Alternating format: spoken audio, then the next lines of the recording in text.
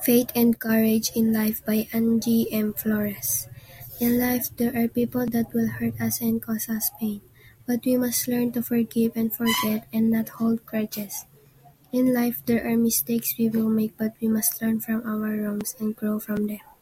In life, there are regrets we will have to live with, but we must learn to leave the past behind and realize it is something we can change.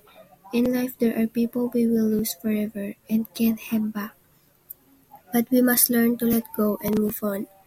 In life, there are going to be obstacles that will cause interference, but we must learn to overcome these challenges and grow stronger.